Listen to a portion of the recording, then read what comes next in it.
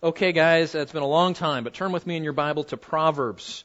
And a long time ago in a Sunday school class far, far away, we were in a Proverbs class, and I mean it. I feel like January just got deleted from our life. So here we are back here. And we're talking, if you'll recall, I had to look it up myself, what we were talking about. But work and laziness, and we've come to that part of Proverbs now where we have to study it topically because it's very random. There's some context, but not like the first 9 chapters. And so you remember this? This is really interesting. And if you're a young person,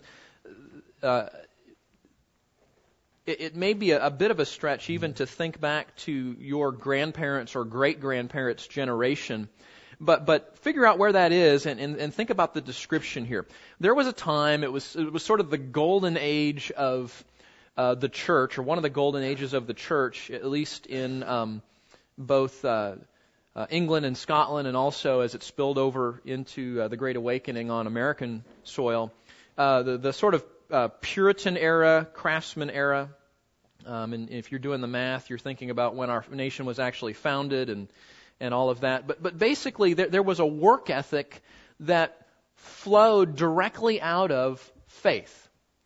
And you guys know this, that everything in our life is supposed to connect back to faith. One of the things we have to fight all the time is the compartmentalization of our faith, right? Where when we're at church and when we're at home and when we're in family, we kind of have our little faith thing going on.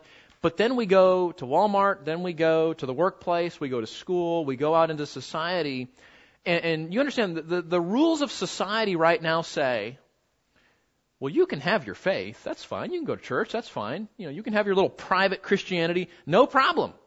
But don't you bring that into the ballot box, right? Don't you bring that into the public square. You can't tell somebody that you ought not to behave that way because of morality, because of your faith. That's culturally illegal. And you will get accused of intolerance, discrimination, hatred, right? You guys know the script.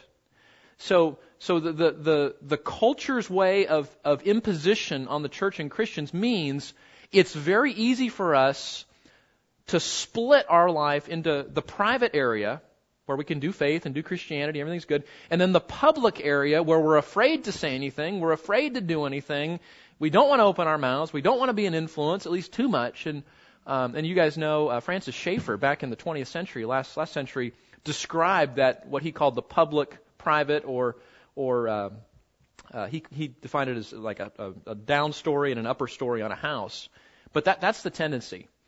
And there was a time back in the Puritan, the 1600s, early 1700s, when people lived their faith in the workplace. And they did their work for the glory of God largely. And even in the Great Awakening of the Americas, you saw a resurgence of that sort of work ethic. But watch how this changes. In this late mid-1700s into the mid-1800s, there's a shift in work ethic. And this is all documented by Larry Burkett in his book that you see referenced there. It's not do all for the glory of God. It's God that helps those who help themselves. Now, there are a lot of Christians that think that's actually a Bible verse, And I checked, it's not in there. It sounds right, but you see there's a subtle change.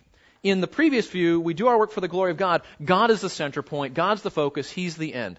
God helps those that help themselves mean God is still important, but now I'm becoming the center of work. It's I'm going to go do this and God's going to help me to do it. So there's a little bit of a shift. Entrepreneur stage, according to Burkett, the pursuit of wealth provides incentives for progress. God wants progress, right?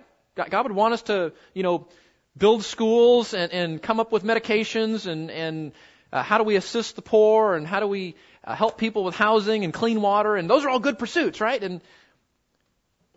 But now we're going to create progress and wealth as a means to that, or maybe as a result of that, becomes more of the goal.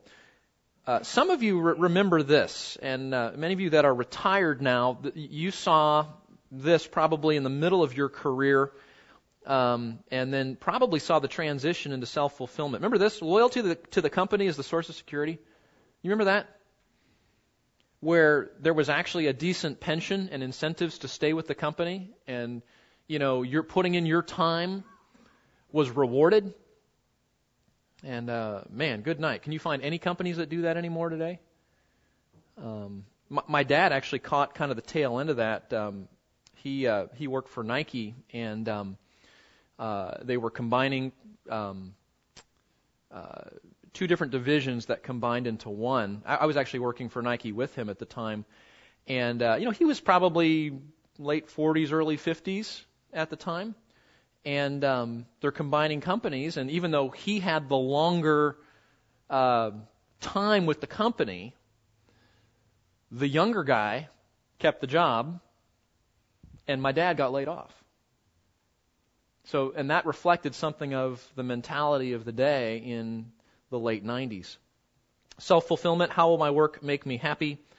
And then kind of where we are today, whatever works for me is the best work ethic. Only legitimate boundaries are self-imposed. And that's why, you go to a lot of establishments and there's no dress code anymore. There's no grooming standards. Getting people to come even on time is challenging. So again, I'm preaching to the choir here, but it's interesting, and this is why, especially for you younger people, this is why what God is saying to us in Proverbs is so important. Because as you enter, you high school students, you college students, as you're going into the workforce, you're fighting this egocentrism that is the cultural work ethic of your day. And you're going to stand out like a sore thumb when you, by God's grace and for God's glory, bring your faith into the workplace. Now that may bring a level of persecution and negativity, but I can also think that when you do your work heartily as for the Lord, and you pursue excellence and your diligence, and you show up on time and you follow directions and you're respectful to your authorities, a lot of people are going to go, what planet is this guy from? And it might help your career. I think it would help your career. So think about that. That's kind of where we've been. And in Proverbs, this is what we've talked about over the last the 3 times that we met for Proverbs. This is the kind of the main points, and then we'll jump into today. So don't be a sluggard, man. Just don't do that. The sluggard is one of the main characters in Proverbs. One of the ways that God crafted Proverbs through Solomon and the other writers is he introduces us to certain characters, right? There's the wise man and the fool, and those are the 2 main characters throughout the book. And then we meet some other characters, right? We meet the sluggard. We meet the immoral woman. We meet the naive person, right? There's all these different characters, and that's the way Solomon is teaching us. Is he gives us sort of these people you're going to meet in life, right? Or these different types of persons, different stages of life, different struggles. And the sluggard is one of them, and the sluggard is the proverbial lazy person. Proverbs 6:9. How long will you lie down, O sluggard? When will you arise from your sleep? And I want to ask how many of us were struggling with sluggardly type thinking this morning, trying to get out of bed a little earlier. The second thing we've seen is the value of diligence, hard work, and the pursuit of excellence. Those would be 3 principles that would describe a biblical, a God-honoring work ethic. Proverbs 22:29. Do you see a man skilled in his work? He will stand before kings. He will not stand before obscure men.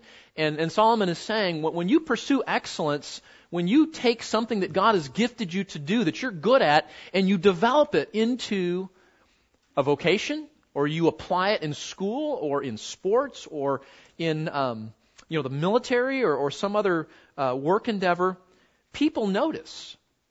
And Solomon is saying that's a good thing. That's a good thing. That's the right way to advance in life and in vocation, is to pursue excellence in your work. And the implication here is that even maybe unbelieving kings will take note.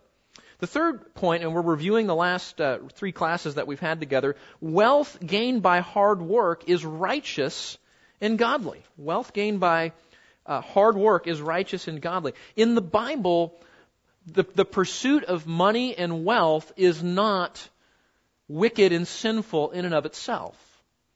The often wrongly quoted Bible verse that money is the root of all evil is wrong. right? That's not what the Bible says. What does it say? The love of money, right? Like the love of anything above God and neighbor is evil, right? It's not that money is unique, and money may be a little more enticing sometimes, but wealth gained by hard work, according to Proverbs, according to Scripture, is righteous and godly. That's how we ought to pursue provision. Proverbs 10:4, poor is he who works with a negligent hand, but the hand of the diligent makes rich. And diligence that leads to wealth is commended by the Bible. Not so that you can be selfish and store up all your treasures on earth and not, be some sort of money is the end all of everything. But to do what Ephesians says, that, you work hard, you gain money to provide for yourself and to help those in need. And that's a wonderfully godly pursuit. And fourthly, to be a good steward of what God entrusts to us. That may be work. When your boss says, I want you to do these tasks, the Bible says you need to think about those tasks that your boss gives you as if Jesus himself asked you to do it. Right? Do your work heartily as for the Lord. Right? For it is the Lord Christ whom you serve. Colossians chapter 3 tells us. We'll look at that verse later on. So be a good steward of that. Be a good steward of what's entrusted to you. Proverbs 27:23. Know well the condition of your flocks. Pay attention to your herds. Riches are not forever, nor does a crown endure to all generations. When the grass disappears, the new growth is seen, and the herbs of the mountains are gathered in. So just the idea, we need to pay attention to our responsibilities. And, life is definitely more complicated today than it was in previous generations, so we have a lot to stay on top of in terms of stewardship. Okay, so that's kind of where we've been, and we're going to conclude this part of our study on work and a work ethic by talking about work and warnings today. So let's do that. Turn with me to Proverbs chapter 16, and let's look at this together. Interesting little verse.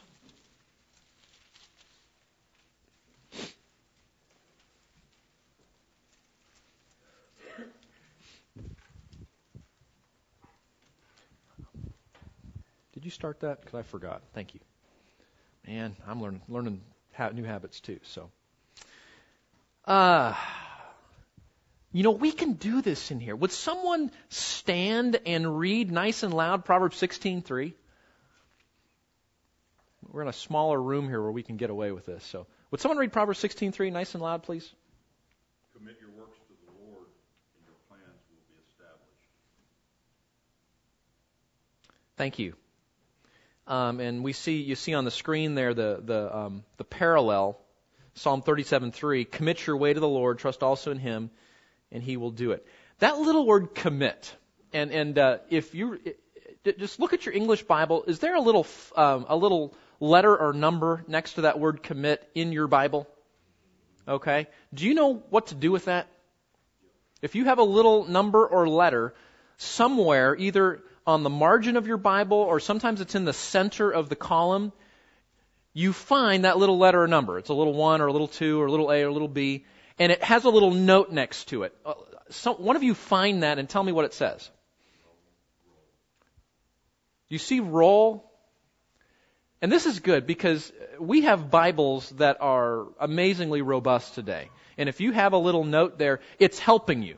The people that put your English Bible together are helping you to know something of the original language underneath the English. Yeah, you'll see a little note there, and it says roll. And you go, roll your works to the Lord? I mean, are we baling hay, or what are we doing here, right? And like a lot of things, one of the reasons I love, especially the Old Testament, written largely in the Hebrew language, is the Hebrews, they have a very visual language. They like to describe things in ways that stop and make you think. For example, one of my favorite Hebrewisms is when the Bible writers tell us that God has a long nose. We go, God has a long nose. That's kind of weird. And some of you have heard this before because I love it as an example and I use it a lot. But when the Hebrews talked about a person having a long nose, what they were saying was, it takes a long time for some hard situation to emotionally impact that person in a negative way. Because when you and I get angry, you see it on your face, don't you? Anger is seen easily on a person's face. So by saying a person has a long nose, what they're saying is it takes a really long time for this person to get angry. It doesn't show up on their face right away. And that's the Hebrew way of saying a person is patient. It's the word for patience, or the one of the ways you describe patience. So this one, I love this. Roll your works to God. And I wrote it down here just so you could remember it. What that means is, the idea is we're rolling one's trouble upon somebody else. We're saying, you take care of it. I don't want this. You take care of it. And sometimes we actually do that, right? I don't want to do this job. You do it. You're on your own. And we can see that when there's something negative or hard, and certainly that applies to work. Sometimes work is really hard, isn't it? You know, you got a boss, you got a coworker, you got a professor at school, you got a coach, and you're like, Lord, I can't deal with this. So what do? You roll it over to Him. And you say, Lord, you take care of this. It kind of sounds like cast all your anxiety on Him, for He cares for you. You've heard that before, right? Be anxious for nothing, but do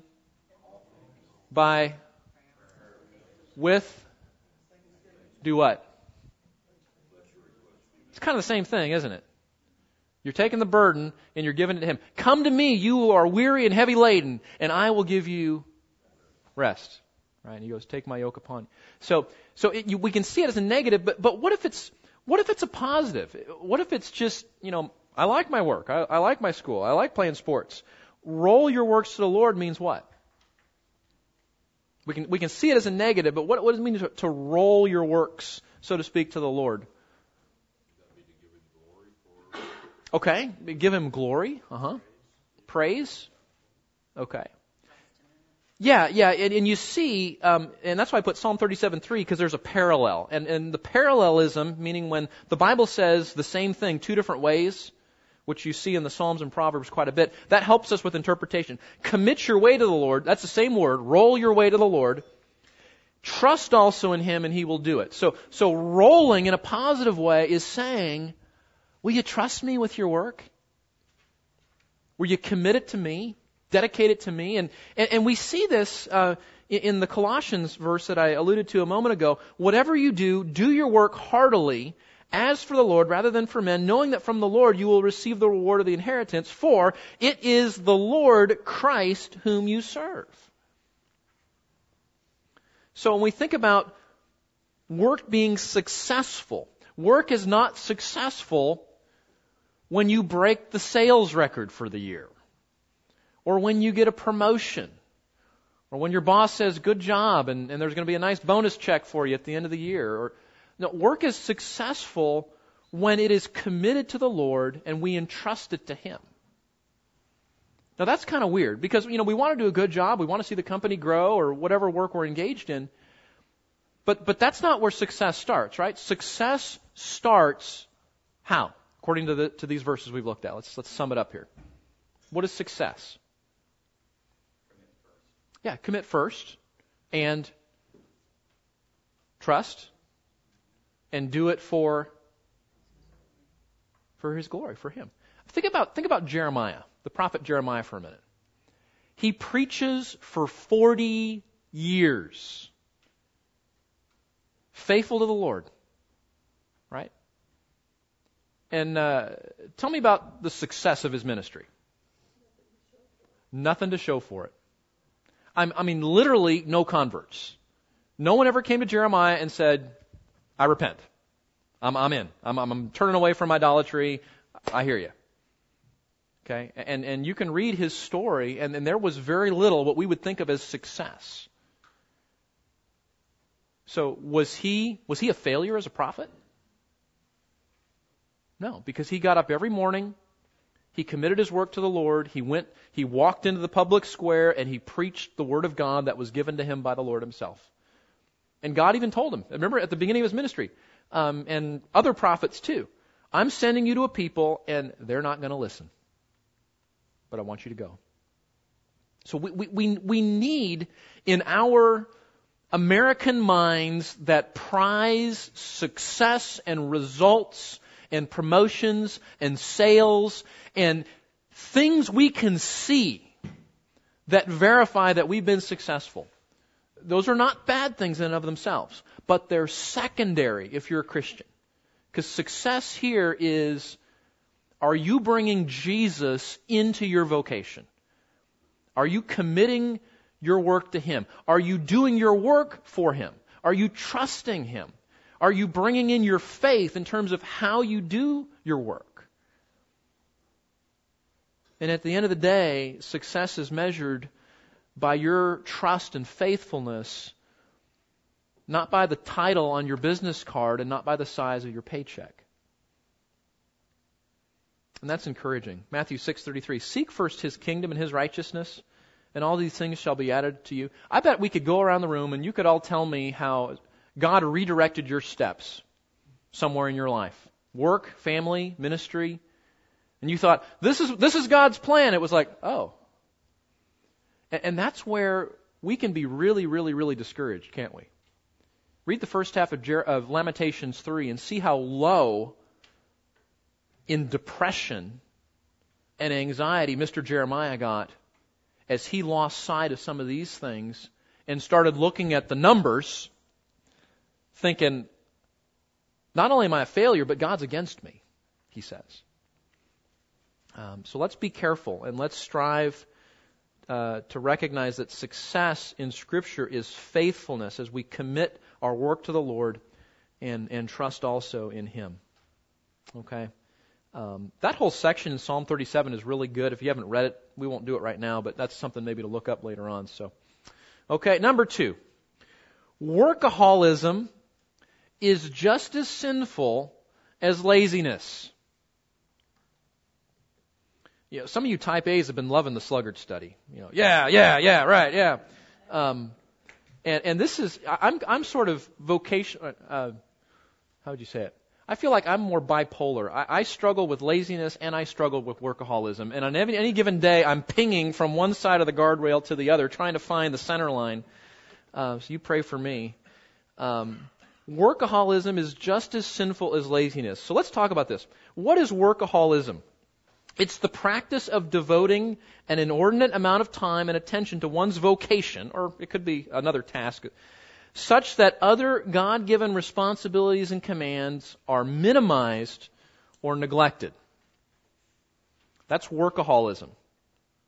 Spending an inordinate amount of time and attention on one's vocation or some other task or some other thing in your life such that other God-given responsibilities and commands are minimized and neglected.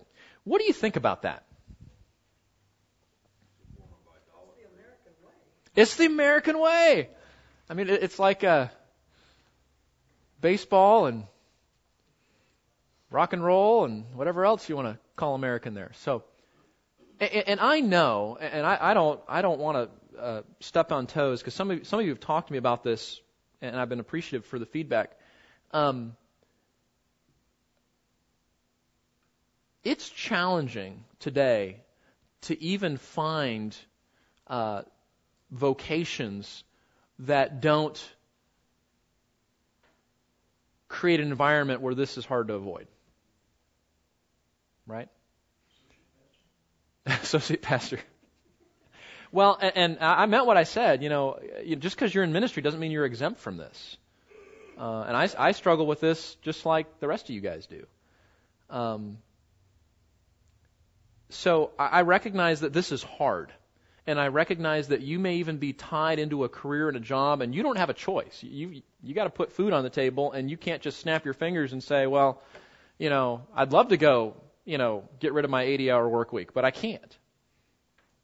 So don't hear this as criticism. Hear this as maybe something to reset and think about and pray about. But yeah, workaholism is a real problem. You know, it's funny. You know, in our culture, it's like, you know, the standards in some realms are so much lower than they used to be. But in especially corporate America, you know, well, let me ask you this. How many of you remember when the corporation cared about your family? Okay? Now, keep your hands up. Okay? All right. So everybody else look around the room. Okay? And you see that I wasn't going to say that. I was going to say seasoned saints or something like that, a little, but it's true. Senior age, yes, right. Now remember, Proverbs commends gray hair, so that's awesome. But yeah, you see that you're not going to see that today. The corporation is largely a threat to your family, to your health, to your well-being, and probably anything else in your life. And there are some exceptions. There are some great companies out there that care about other things other than the productivity. But now think about this. How does the Bible intersect work? Now notice, Proverbs doesn't address workaholism in that with that term. That's a modern term. But the concept is definitely there. You say, how is the concept there? Because the Bible calls us, Proverbs in particular, the Bible in general, to be faithful in all of our God-given responsibilities.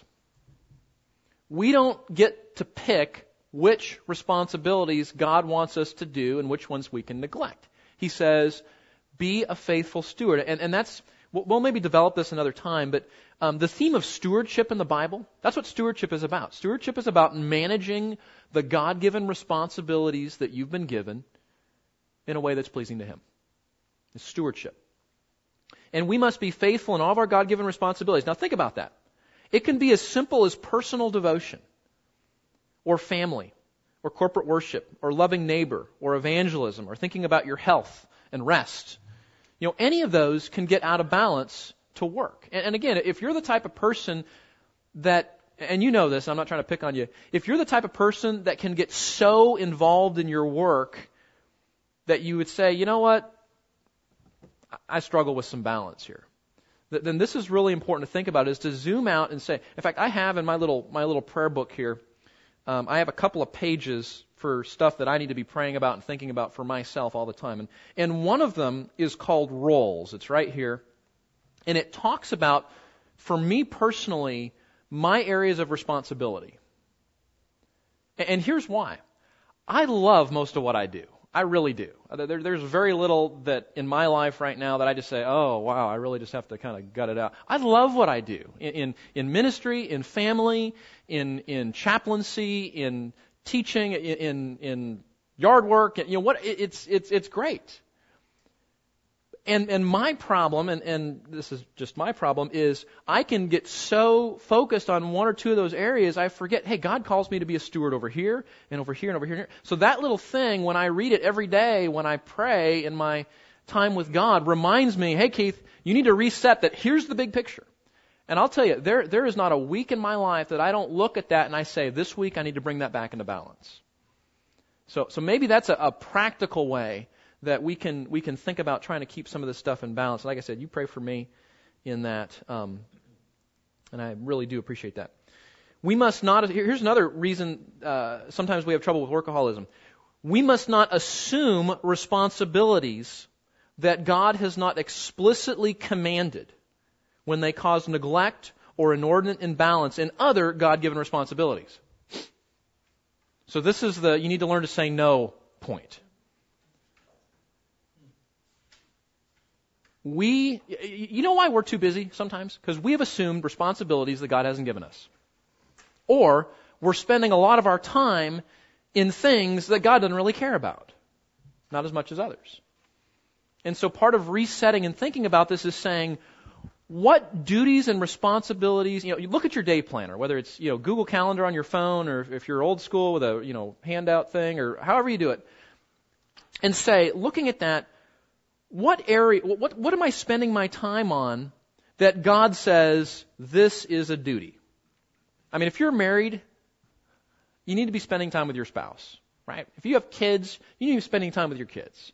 We're believers, right? We're called by God to take the gospel to the ends of the earth. What starts with corporate worship, we worship God, we use our gifts to equip one another, and then we go out and we share the gospel, right? Those are the non-negotiables of what it means to be a believer. And then you look at your calendar and you say, okay, how am I doing in those things? Well, there's an area where I'm not doing that. But I'm doing great in the community basketball league. And you go, well, where's the chapter and verse on the community basketball league? Let's look here. And you can say, you know what, but I'm in that basketball league because God says to love my neighbor and evangelize the lost. Okay. Well, now it's there. See, it's a means to that end. But we've got to have this constant analysis where we say, how's the balance of things going? And if we're saying yes, yes, yes, yes, yes, yes, yes, we can't do it all. And a lot of those things they may have value, but they may not have the specific God-given responsibility that other areas of our life ought to have. So think about some areas with me. Hobbies, sports, entertainment, children's activities. I mean, if you're a parent, think of how many things compete for your child's time, whether it's sports or school activities, extracurricular stuff. You know, one of the things, and I would love your feedback on this, seriously, because I sit around the room with the elders and we think about this and we pray about this. One of the things we try to do at Grace Bible Church is to not do so much at the church, so many church things, that you don't have time to be with your family, that you don't have time to love your neighbor, that you don't have time to evangelize in your spheres of influence. And I would love for you, I would ask for you to come to the elders, to me, to whoever. And if you think there's an area where we've gotten that out of balance, please come, because that's the last thing we want to do. And we do think about that and pray for that and use that in the decisions that we make. Okay, we don't want to be in this building most of the time of the week. We need to be in the building sometimes the week, but then we scatter to do all this other stuff. Okay, so I'd love to hear your feedback on that. So please do that. Okay, now Proverbs, this is interesting. Proverbs gives explicit counsel to different kinds of people at different stages of life. Let me give you an example. Turn with me to Proverbs chapter 10, and let's look at this. Proverbs chapter 10, the first, and it's kind of like there's something for everybody here, okay? Remember I told you there's these characters that the Proverbs introduce. The first person, one of the first persons that the Proverbs introduce is the young person, sometimes known as the naive, or sometimes just simply called my son. It's a young person. Proverbs chapter 10, verse 5. He who gathers in summer is a son who acts wisely, but he who sleeps in harvest is a son who acts shamefully. So what does Proverbs say to the young person in regard to a work ethic? What's the theme? Here's the theme. Learn to be a God-honoring worker now when you are young. Now, talk to your mom and dad, guys, and ask them how hard habits are to break when you're old. And we know because we all had to change our morning Sunday routine this morning.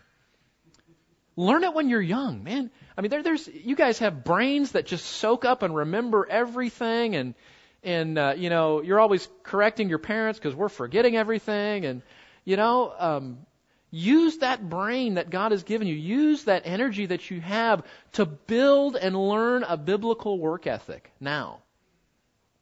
And by God's grace, that will serve you for the rest of your life.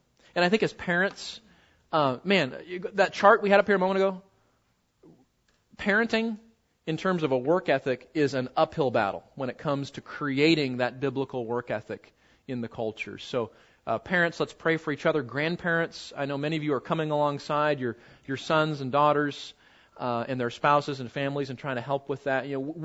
Frankly, those of you that put your hand up a moment ago, we need your generation. Can I say, representing my generation, we need your generation to speak into our generation and say, I know you don't see this, but here's a way you might be inhibiting your kids.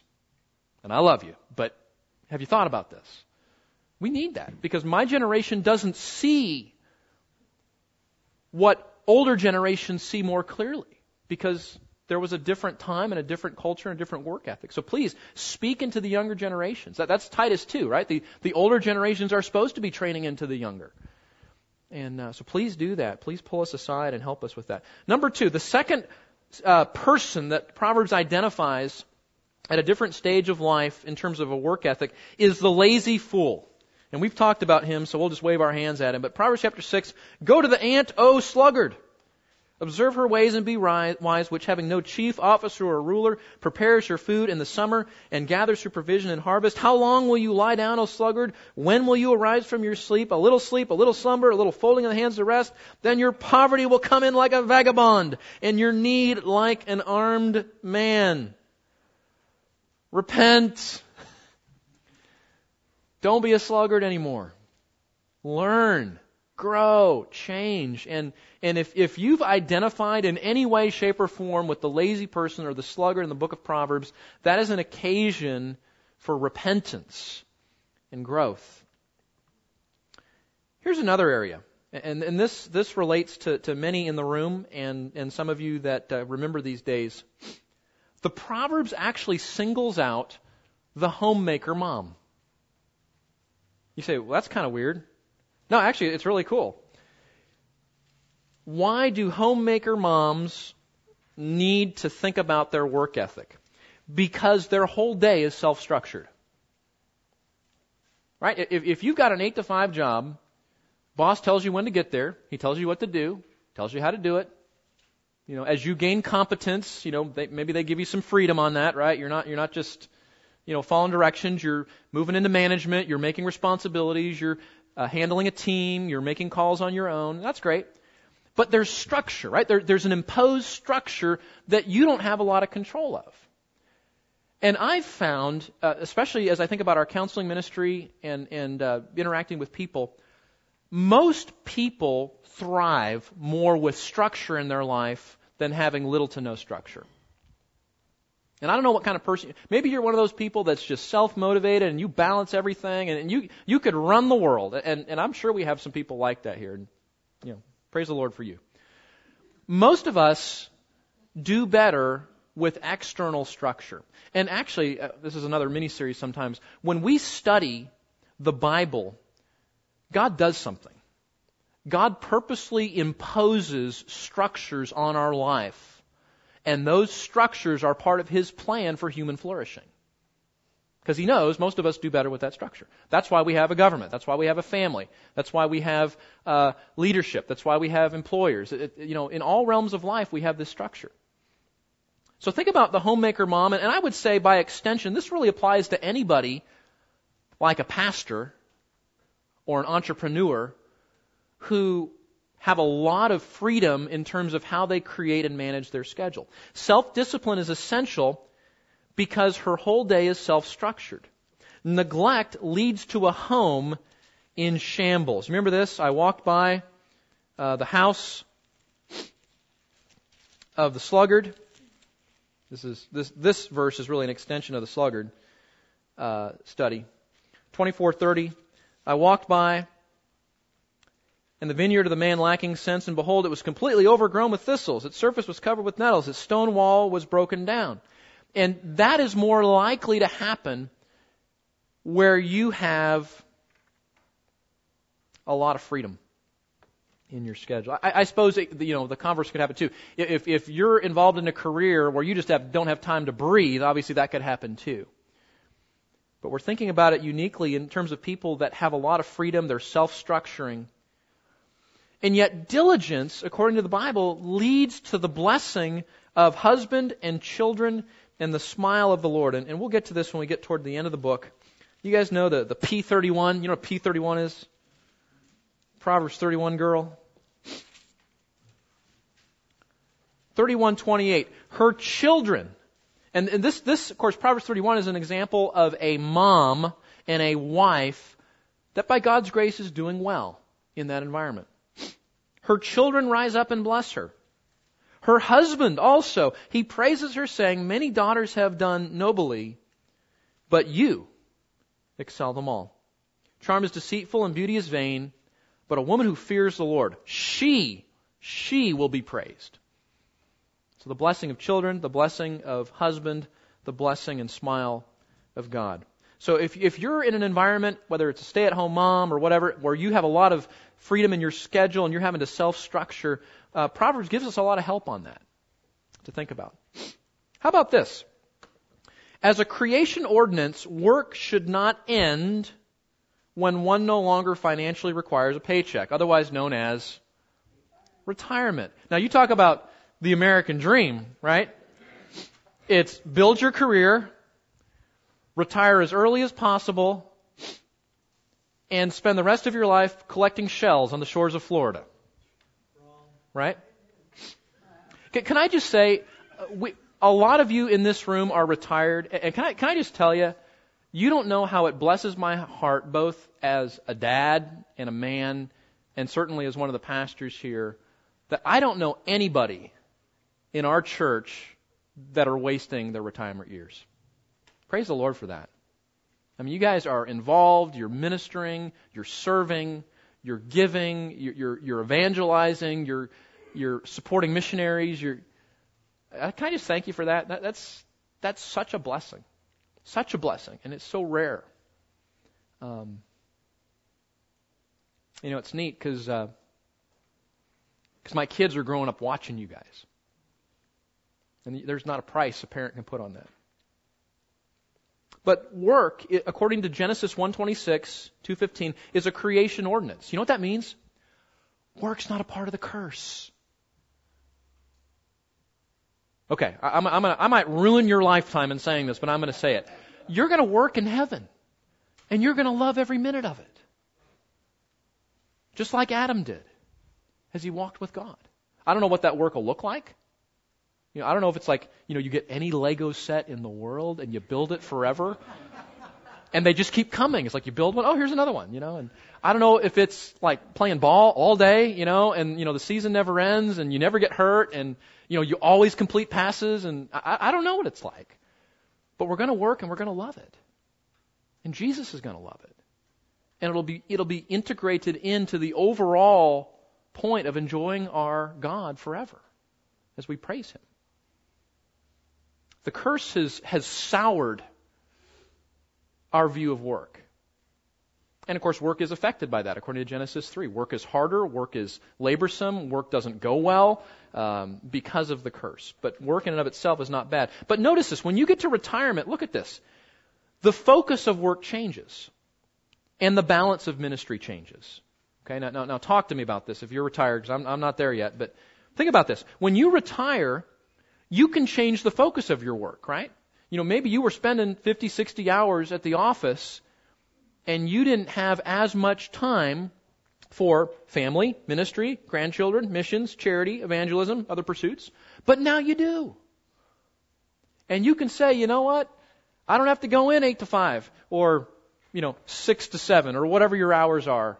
5 days a week, 6 days a week, whatever your schedule is. I can focus more on my grandchildren. I can focus more on that ministry at church. I can go on that mission trip. And that's the way it's supposed to be. That's awesome.